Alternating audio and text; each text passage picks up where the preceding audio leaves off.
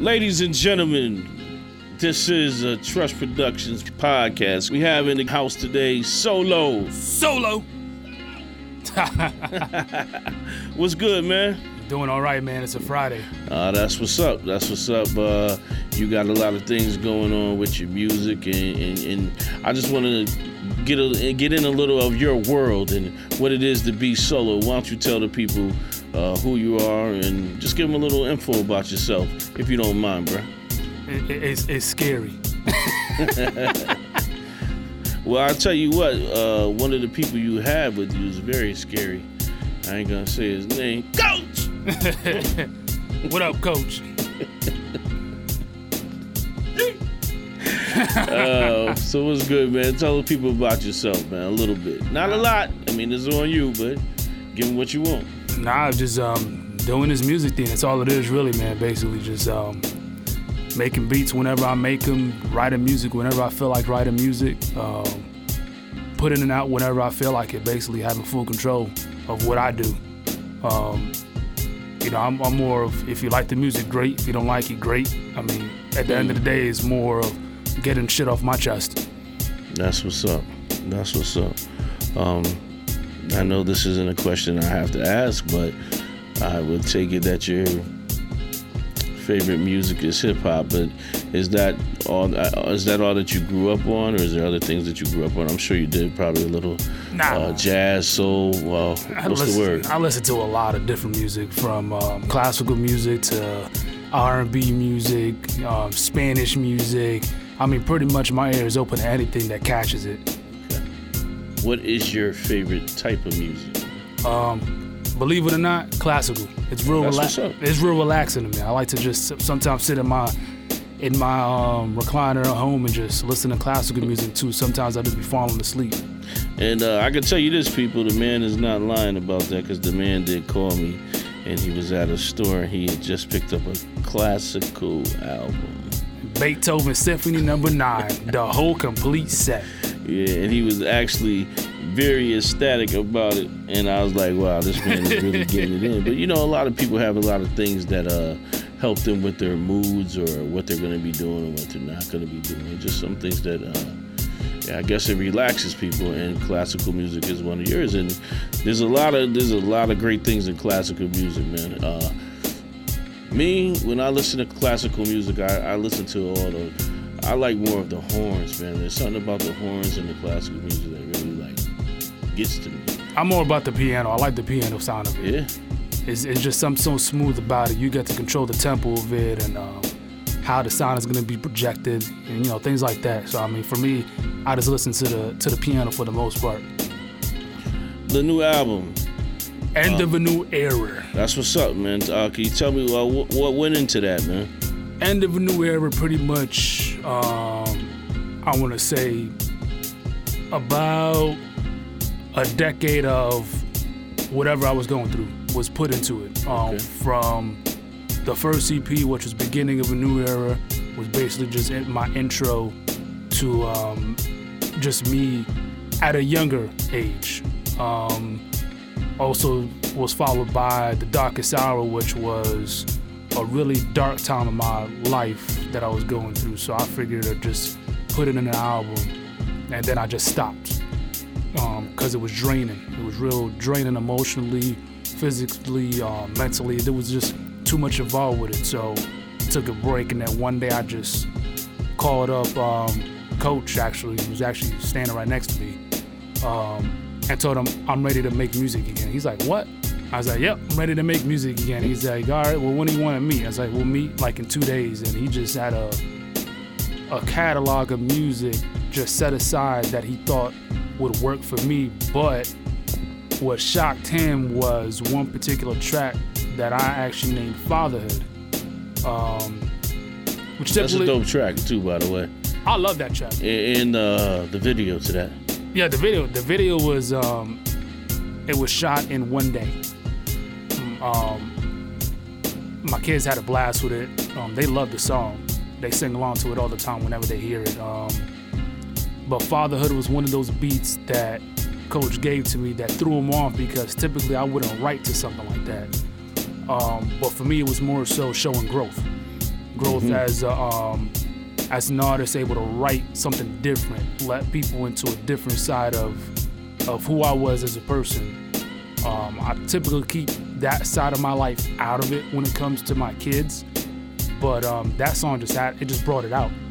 It just brought it out, and I didn't see a reason not to put it out. And it pretty much caught a lot of ears. One, for the shock value that I would write something like that, and two, that I was able to connect on a different level versus what you would hear typically out of my lyrics.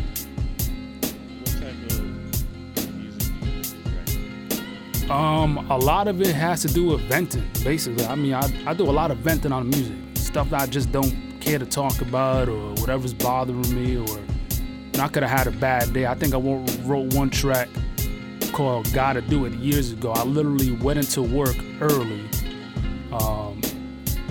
turned the alarm off, and sat underneath my desk at work about 2 hours beforehand, and I wrote all 3 verses within that hour.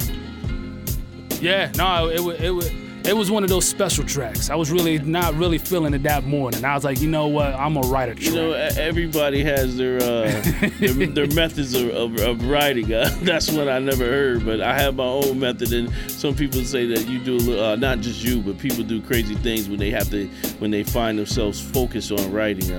You know, like me, I love being in the sauna. As hot as it is, man, I just sit in there, and it's just like I get this extra, I don't know, boost or feeling when I'm in that sauna writing. It's hot as hell, but like I said, so it doesn't surprise me that you sitting under a desk, you know, over there spitting bars. Right, I find that I need to be secluded in order to write. That's just my way of writing. It helps me out while I'm able to just disconnect from the world. I mean, I can pretty much write anywhere, and the idea will pop in, and I'll literally stop and write it on a piece of paper right where I'm at, or jot it down on my phone.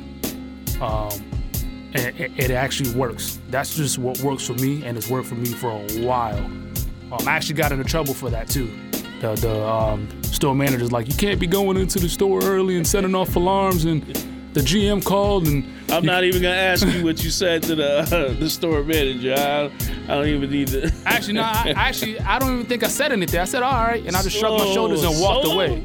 Solo, you let him get away with that? No, you know what? I wasn't. I set off the alarm, so it kind of made sense. Like, what the hell were you doing in the store that early? There was no customers there. Did you give him the grill? Did you give him the grill? Nah, I didn't. I'm surprised. I'm surprised. I just looked at him. I was like, yeah, okay, well, all right, whatever. Oh man. What other track do you really enjoy on End of a New Era? End of a New Era. I would say Fatherhood is my number one. Right. That really hit home. Truth Serum is on my top 3. I like that one a lot too. Truth Serum is just one of those political tracks. And typically I wouldn't get into that type of lyrical content, but at that moment, what was going on, me personally, I felt I had to say something. It was really bothering me. It's gonna rub people the wrong way. It's gonna rub them the right way. I mean, I can't tell. I just write for me most of the time. So for me, it's like more, you like it, you don't. You like it, great. I don't care. I had to get that shit off my chest. Now that is Solo. That's Solo to a T. And tell them the meaning behind the name Solo. Is there a meaning behind that, or is it just something you came up with? Solo. And that's just how you roll. No, Solo actually, the name was given to me. I think I was about. It is funny because it has no connection to music whatsoever. Years ago, there was a movie that came out named Solo, and it was a military movie. And I remember my mother bringing it home, and I watched it. And I was one of those weird mechanical kids who always had routine-oriented things going on. And my mother's like, you look like Solo. She's like, you move so mechanically, it's beyond belief. She'll deny it, but I mean, that's literally what started it all. And it just stuck. People would just, like random people like closer to me more than anything would just call me Solo because I was always by myself. I like the solitude. I don't like to be big groups. I tend that there's more issues within a bigger group than there is in a small. I mean, that's just my opinion in it, but I'd rather roll in a small group versus a group of everybody and you don't know who's who. Yeah, man, you can't trust everybody. I mean, you got to keep your inner circle tight. Another thing I was going to ask you is what kind of MC do you say you are? Do you pretend to be, I guess? Are you more hardcore? Are you more lyrical? I know one thing, you're not one of these new millennial rappers out here today spitting that garbage. So with the music of today, I pretty much, I'm at a point where that's just what they do. As far as I can't get with it, man. I'm sorry. I can't get with it either. I'm not gonna say, but some of it's catchy. Like I said, I got kids, so they listen to it and I hear it, and some of it's catchy and some of it's not. As far as being an MC, I always felt uncomfortable with being labeled an MC. I see myself more of an artist because it's an art to be able to write. It's an art to be able to put something together. So as far as being an MC, I never really considered myself an MC. I know it sounds odd, but that's just how I've always viewed it. I just pretty much write whatever comes to my mind or whatever's in my heart, whether it's heavy or light. I know with my music, you're gonna feel what I feel. If I'm happy, you're gonna hear the happiness. If I'm pissed the hell off, well, you're gonna hear that shit. You're probably gonna be like, damn, I'm angry too. Yeah, we don't want to have any repercussions of the solo anger, man. No. We all have our little anger issues. Yes, I'll sir. never deny it, but So is there a certain way that you get ready to write your rhymes, or you just say, okay, let me just put the pen to the pad and go, or is there a big thought process, or you just hear the beat first and then you just come up with the words behind it, or you listen to the beat for a while? Basically, I'm asking, or you just start as soon as you hear the beat, say, okay, I'm going in, let me get the pen and just start writing? Nah, I like to, I feel that the beat itself and the lyrics, again, it's just my opinion, they have to go hand in hand. Excuse me. They have to go hand in hand. So if one is not complimenting the other, to me it doesn't mesh right. So for me, in order to feel like I'm meshing, I have to connect with the sound. I listen to everything from kicks, snares. You can sneeze in a track, and I'm listening to that sneeze. Absolutely. If it's on there, because you have to connect with it. If there's no connection, how do you expect to bring out art? How do you expect to put out what you're trying to put out, even if you don't know what it is, but how do you expect that if you can't connect with it? So how long does it typically take you to write a 16-bar verse? It could take me 5 minutes, it could take me days. I mean, there's been tracks, I think Preordained was a 2-verse track. That's a hot track too. Preordained, the first verse I wrote, I think it was 18 or 19. And then a few years later is when I reconnected with it and finished the whole track. I mean, because initially it wasn't my intention to record music. It wasn't my intention to put it out there like that. So for me, it's just stuff I kept in my book. Well, what made you decide that you wanted to start putting out music? Honestly, I don't even have the answer to that. One day I said, okay, go, let's do it. Got a lot of stuff to get out. It's always amazing to hear people's stories about how they started rapping and what they rap about. I always like to find out, like, when I hear records like True Serum, Preordained, Fatherhood, I always want to know, like, where your head was at when you started writing that. Just to see the mind frame of people, because there's a lot of good lyrics in those songs, and I always want to know what brought that person to that part of their brain to say, okay, this is what's coming out. With you, those things are personal. You said you had a lot to get off your chest. How many more albums do you think you're gonna be doing to get all this off your chest? Because all the stuff that we go through, it might take a lifetime. I got too much shit on my chest. I mean, it can be anything. I go as me personally, I feel like I can go as long as my mind wants to do it. I mean, as long as that emotion is there and that raw feeling is there, you know, why not go for it? Even if for something that's not receiving any type of attention, I can just say, yeah, I got that shit off my chest. I can write it and just put it away or listen to it whenever the hell I want. That's one thing I don't like doing, actually, is listening to my own music. I'll listen to it when it's getting mixed and mastered or when I'm working on the project, but after that, unless somebody hears it, I really don't listen to it. I think it's weird to me. You hear your voice like, the fuck is that? Well, that's what they say, how the most MCs feel. They don't really like their voices right away. Is there any who is your favorite MC, your favorite artist that you love to listen to? And please don't say Coach. Just please don't say him. Jake from State Farm. Baby Jesus, I don't know. By the way, people, let me just let you understand. When we're talking about Coach, that's one of our boys, Jack Nichols, man. A good MC, good artist, a good producer, man. And he does photography, and he's in the building right now too. So we just throwing him a couple shots, man. That's what we do around here. He just flipped me off.